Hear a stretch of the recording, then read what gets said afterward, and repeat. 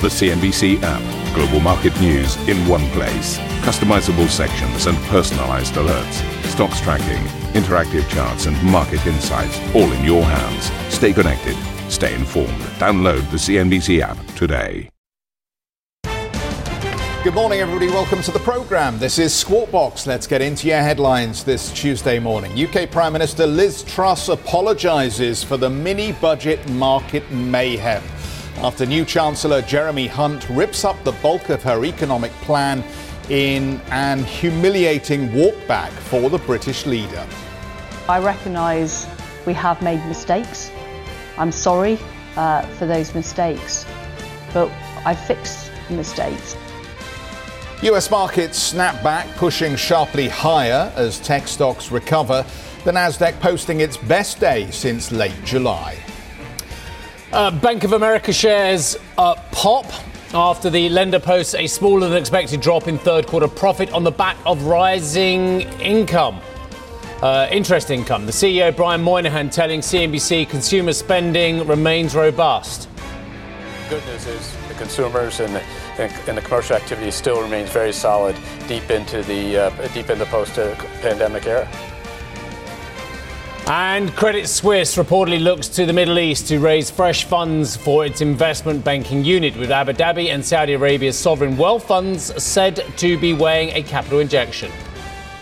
Meanwhile, China's state banks reportedly step in to prop up the yuan during the pivotal party congress after Beijing delays the release of potentially embarrassing economic data.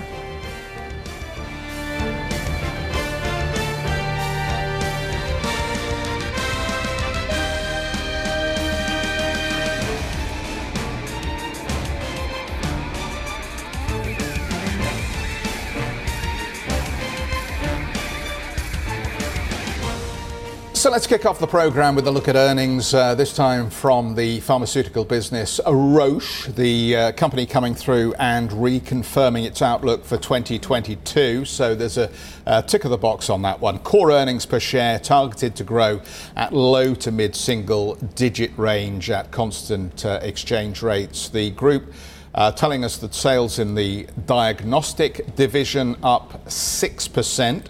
The base business remaining strong as expected. Demand for COVID-19 tests, though, sharply down in the third quarter as the world is coming to terms with this disease. The pharmaceuticals division seen at the previous year's level with significantly lower sales of COVID-19 related products here. The company telling us, what else have we got for you? The company reporting group sales up 2% for the third quarter at constant exchange rates and 1% in Swiss francs as expected. Significantly lower COVID-19 related sales, though, in both divisions for the third quarter. It's a question of what you got, guys. Good morning, Karen. Good morning. Good morning, Jeffrey. Good morning. Are we feeling sprightly on a Tuesday? Of course. Always. I think that was as sprightly as I get. I have to say, it's all downhill from now. But I think it's a question of what you got. What have you got post-COVID? Because let's go back to our knitting. The world had a very sophisticated outlook on the various pharmaceutical companies and what they were doing with their consumer side of the business and what they were doing with their oncology units. But now it's kind of like post-COVID, what have you got? And actually, Novartis and Roche and Pfizer, very interesting, looking at the diverging fortunes and diverging valuations. If I said to you that one of those three trades at a significant premium to the other two, well, if I said to myself, without looking, I would have gone Pfizer every time, because I always think the US stocks in most categories trade at a premium to their European peers on a like-for-like basis. But actually, in this case, it's not the case. Pfizer, for instance, trades on 8 times forward. Novartis trades on 12 times forward. But this one that we're talking about today, Roche actually trades at a premium at 15.5 times forward. Now, we can look at the share price move on Roche as well. And actually, it's been really, in fact, that's a really good chart, because it's actually really dull what it's done since it had its decline from its highs. Like a lot of stocks, they had their declines in the spring. In April, it was trading just under 400 Swissy. Then it fell down to a range which is somewhere in the region of where it is now, 300 Swissy to 3,000 330, 335 as well. So the question is there enough in this stock announcement today to get it out of that range it's been stuck in since the summer? It's quite a futuristic business, isn't it? In some ways, you've got to try and anticipate what's around the corner. If you think about COVID-19, clearly a drop in the earnings because we've moved forward. But if you look at a recent announcement of the past few sessions, they have announced the launch of the next generation of COVID-19 tests. So we're telling you that we might not be out of COVID yet. So they still have to plan for the potential eventuality that we may end up back in some sort of COVID testing situation, at least in some nations. I mean, China's still testing. In the West, is testing going to be an answer to try and keep the doors open during the winter? So I think that's interesting, still buried in the numbers. The other point here is anticipating the other major diseases we contend with. And clearly eye disease, vision loss, is a massive one. We've got kids now with dry eyes, for instance. Elderly people who are using more screens as well. Vision loss is a massive issue, and they're spending a lot of money, I think, going down that pathway. Look, I know we've come through COVID, but I'll say something I said right at the start of COVID. COVID will never kill as many people as the biggest diseases on the planet.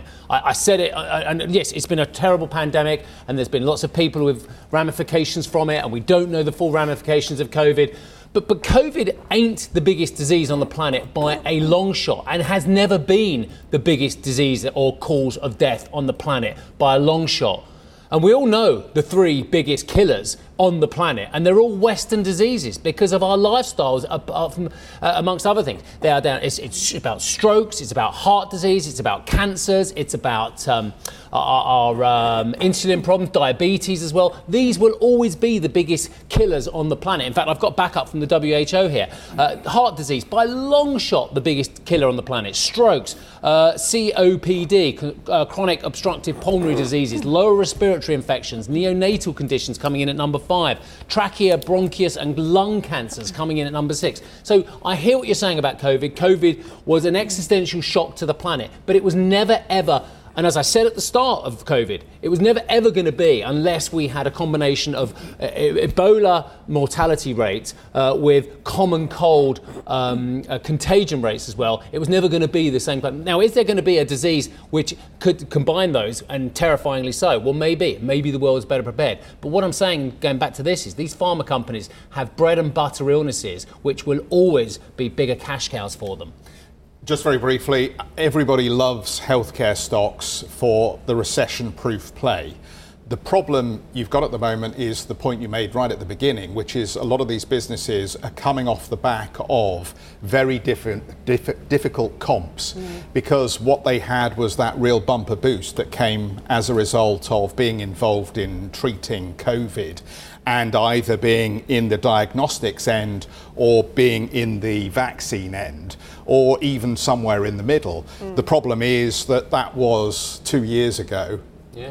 And now, or even 18 months, a year ago, and now you've got the comps with where we are at the moment. And obviously we've seen that in the Roche numbers here. But I have to say, even as you look at the performance, and it's been rather ho-hum for a lot of this year, everybody's got them penciled in as the place to go if actually economic conditions get worse from here. Let me just point out the CEO, Severin Schwan, will join us to discuss the earnings. It is a first on CNBC at 8:10 Central European time.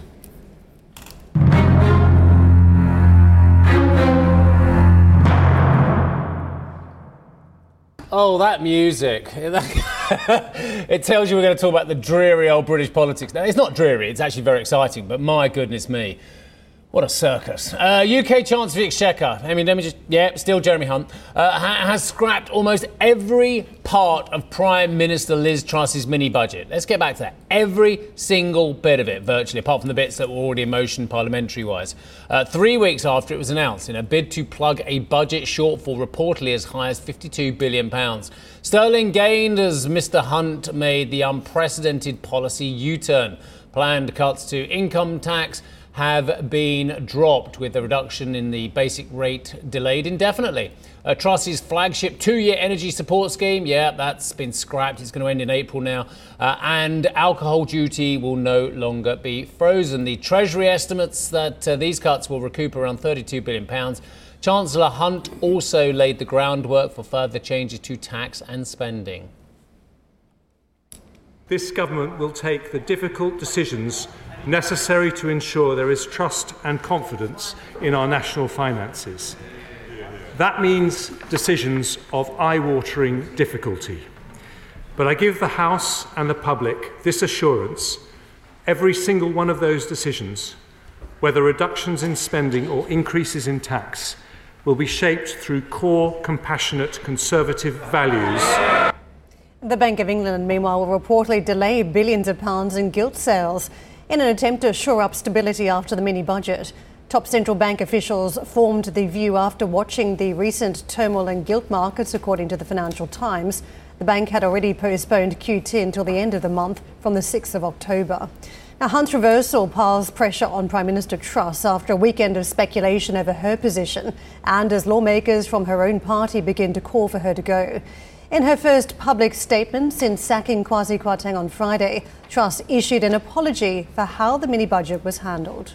I recognise we have made mistakes. I'm sorry for those mistakes, but I've fixed the mistakes. I've appointed a new Chancellor. We have restored economic stability and fiscal discipline. And what I now want to do is go on and deliver for the public. We were elected on the 2019 manifesto. I'm determined to deliver on that. Levelling up, securing investment into all parts of our country, getting roads built, getting opportunities right across the nation. And that's what I'm thinking about, and that's what I'm focused on. Sorry, that's fascinating what she just said there. Sorry to butt in, but she said we were elected on the 29 manifesto. That is palpably not the case. Boris Johnson was elected on the 2019 manifesto. She was elected as Prime Minister on her 2022 manifesto. So that is a complete volte-face from the Prime Minister. Boris Johnson and the Conservatives were elected on the 2019 manifesto. She was elected on the basis of her Fantasyland economic promises that she made in 2022. Well, she can't just get out of that. Elected is a generous word in this context. She was elected by the Conservative because she was elected Party. by a very small community. 140,000 people. Exactly. I mean, you can't say that was a national mandate for this policy, She'd ripped up the national mandate policy from 2019. Let's not let her get away with reinventing history of the last 6 months. Are you taking issue with the sorry too? I mean, the use of the apology across the board. Only because you couldn't move yesterday for top Tory politicians saying sorry. Penny Mordaunt had to come to that. Actually, Liz Truss should have come to the House, but she didn't because she sent a deputy. She didn't have to in the strict letter of law. So she sent Penny Mordaunt, who's the leader of the House, to the House to answer the urgent question posed by Sir Keir Starmer, which Lindsay Hoyle, the Speaker of the House, had let her have. And you couldn't move for Penny Mordaunt saying sorry. 3 times I counted before the end of the questioning. She kept saying sorry, yeah, we're sorry, we're really sorry. By the way, we're really sorry. And then Jeremy Hunt got up and he kept saying sorry, yeah, sorry, we're changing this. And then she wouldn't say a word in the House, by the way. She just sat there, Rictus grin. It's a legitimate corporate comm strategy, to say sorry and apologise to fess up. Well, according to a new poll, Liz Truss's Conservative Party now trails the opposition Labour Party by 36%, the largest lead for any party with any British polling company since October 1997, and higher than Labour's entire vote share at the 2019 election. Arabile is with us from Downing Street, and sorry wasn't the hardest word, was it, for those politicians to say, Arabile?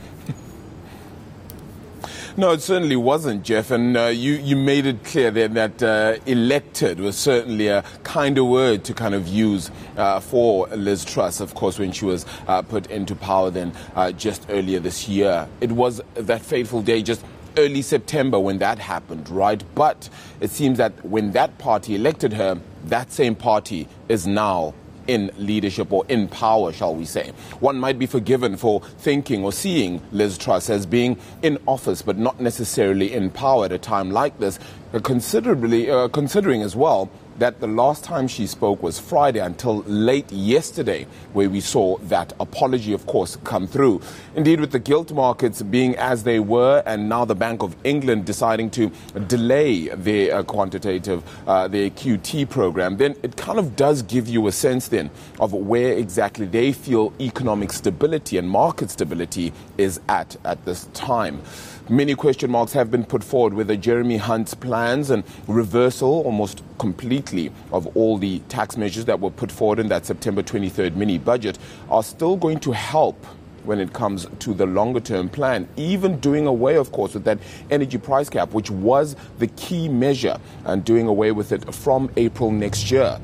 Will that mean that they'll be able to save the kind of money that is necessary to remain fiscally prudent? Let's remember that when they told the Office for Budget Responsibility that they will only be part of the medium-term fiscal plan and not necessarily the initial mini-budget, they still felt that they were within the realm of fiscal responsibility.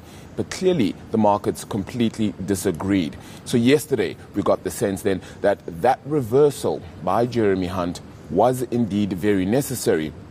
In fact, the Institute for Fiscal Studies' Paul Johnson also agreed.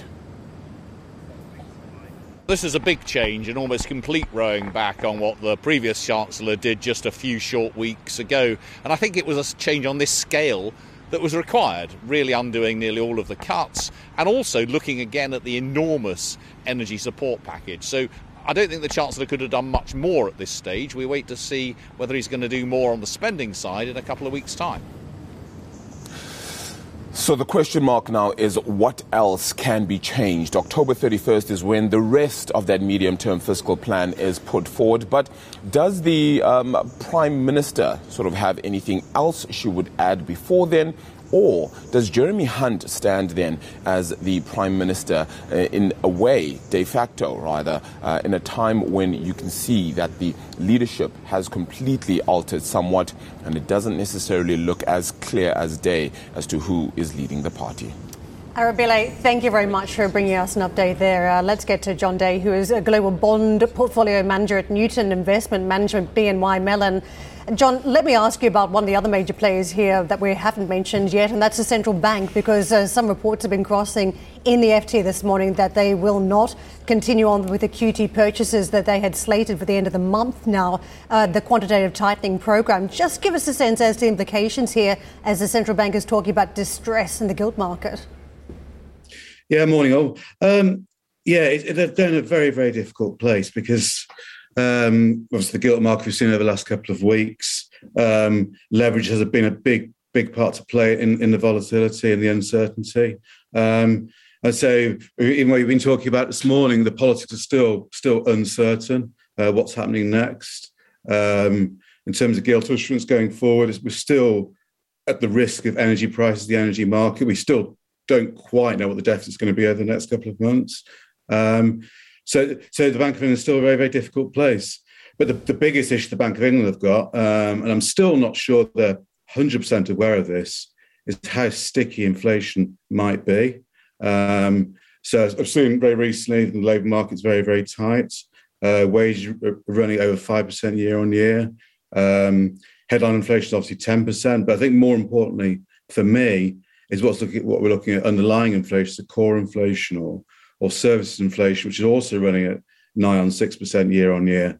So these numbers are much, much larger than the 2% target the Bank of England are aiming for. So they're in a very, very difficult spot. I don't envy them at all. John, you've given us a long laundry list of issues there, but just give us a sense as to whether you think we're through the worst of it now. In terms of volatility, yes. Have we hit the yield highs in the UK? I'm not so sure about that. And that's just because of where inflation is and where inflation may settle in the future. But I think what we certainly have in terms of the kind of the big moves in yields, I think that kind of the intraday moves in yields, that is behind us. And the Bank of England now are aware of the problems. And also, even a couple of weeks ago when they stepped in, they were pretty quick. If I was a couple of days, they really stepped in. When they did step in, they stepped in hard. So that is impressive. And that is reassuring.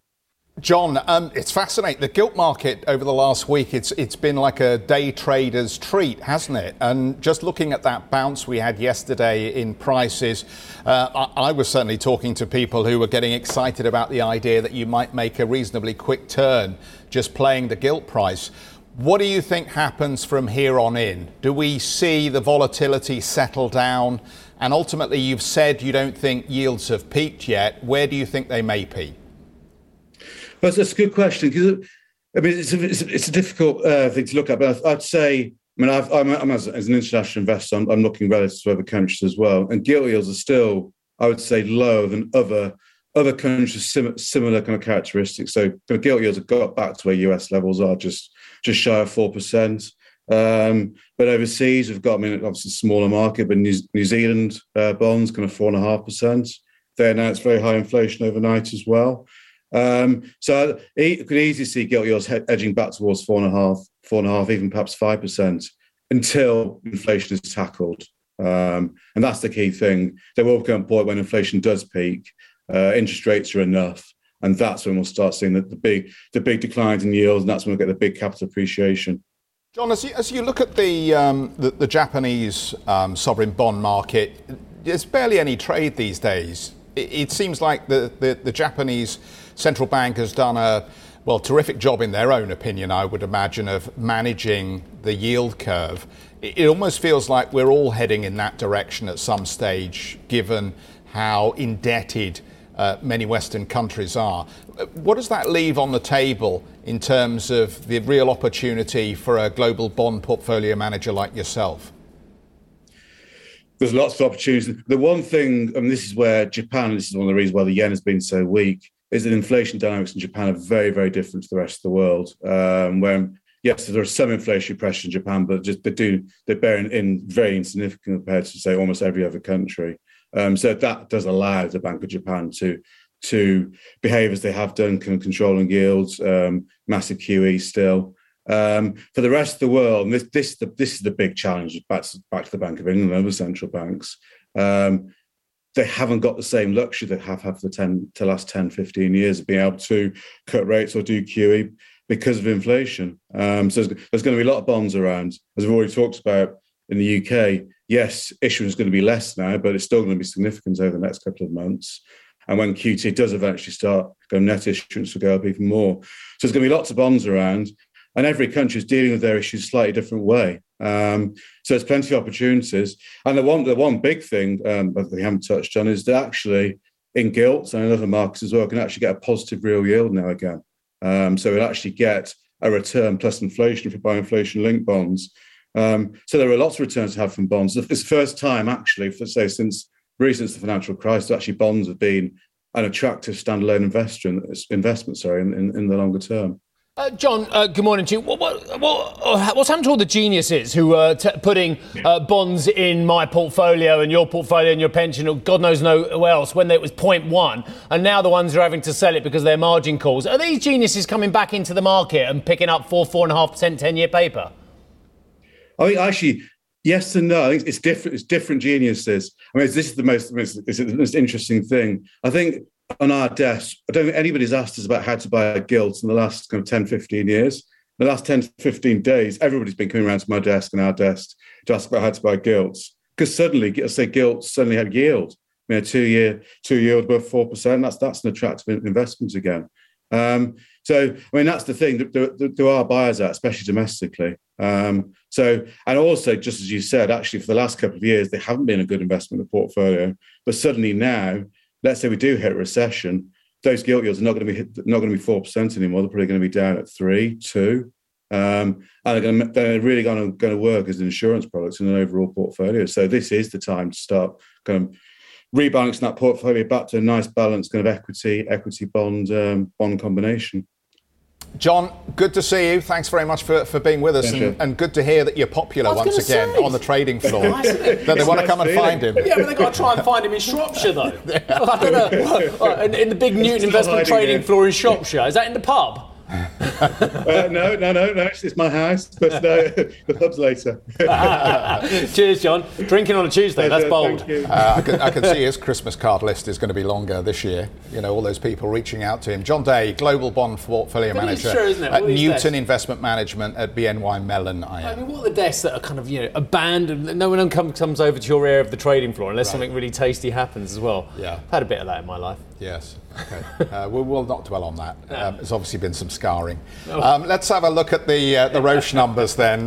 Return to the figures, just because we've had a correction put out. Not sure if this is Roche that got the figures wrong or whether it was Reuters that got the figures wrong here. But just to make clear to you that the group sales up 2% at constant exchange rates and 1% in Swiss francs was for the 9-month period, not the third quarter.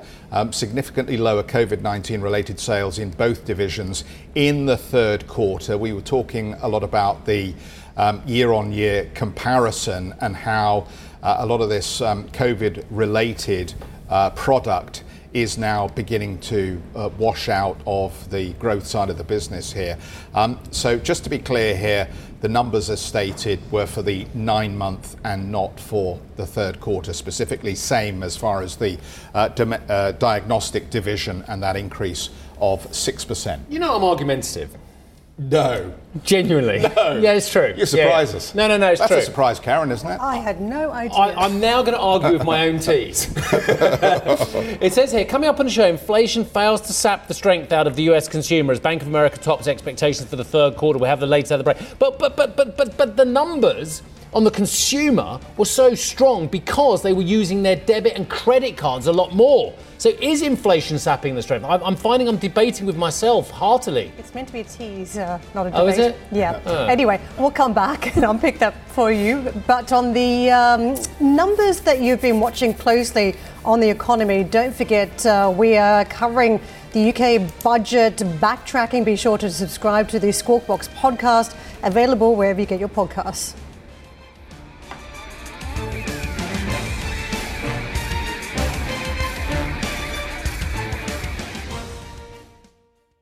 Ambition to me is about doing better. I think ambition creates a pathway. Best advice I can give to someone starting off a career is don't have a career, have lots of careers, try loads of different things. Talk to people and put your ambition out there. I don't feel that I've hit peak ambition because it's a learning journey. CNBC is where ambition meets opportunity. What does living ambitiously mean to you? Hear it from our CNBC anchors, reporters and global business leaders on CNBC.com.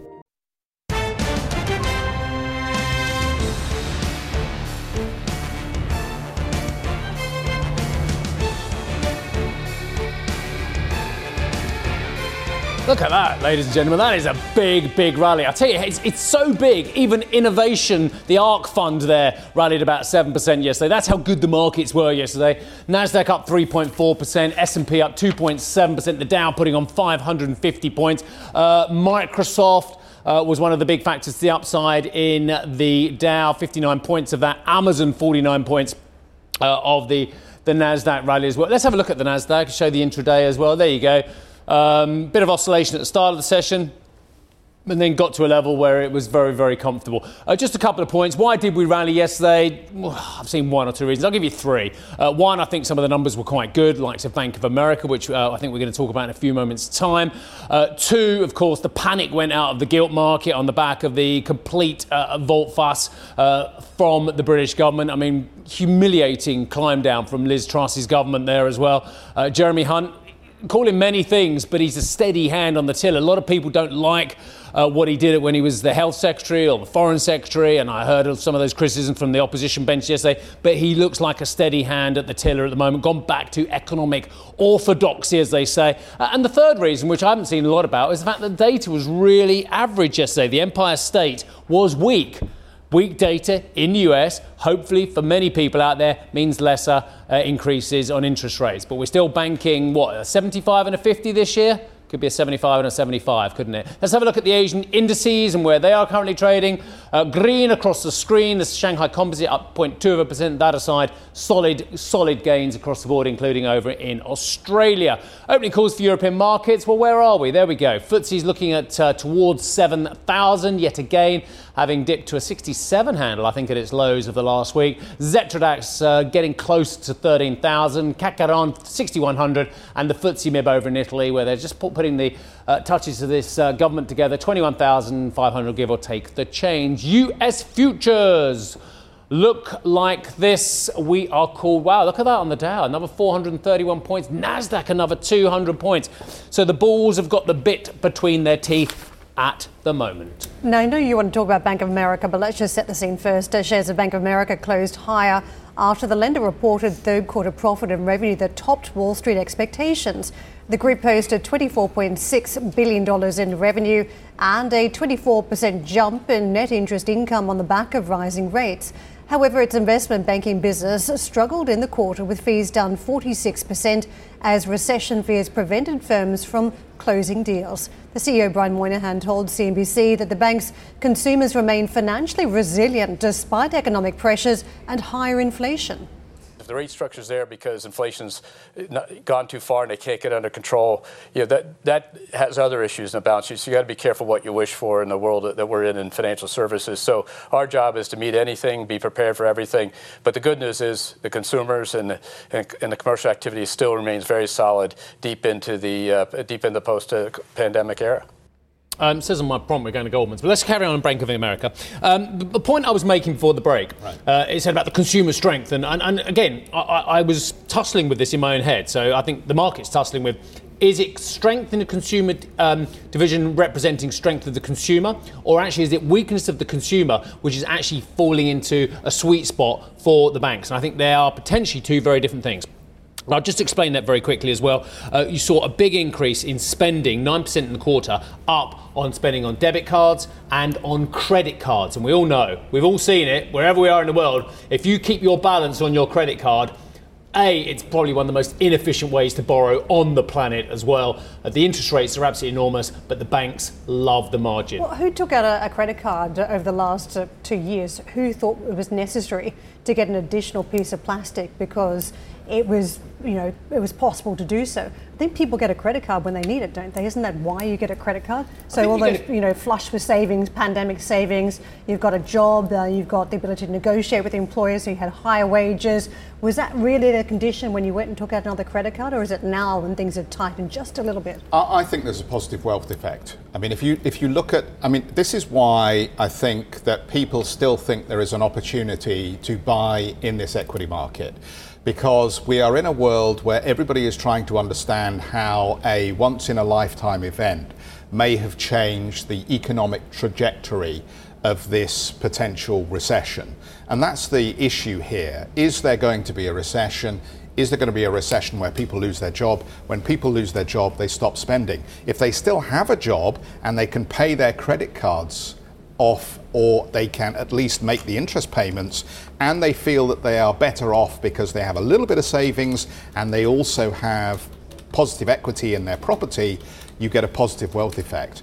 The risk, of course, is if that wealth effect goes negative, then immediately that's when we need to worry about recession.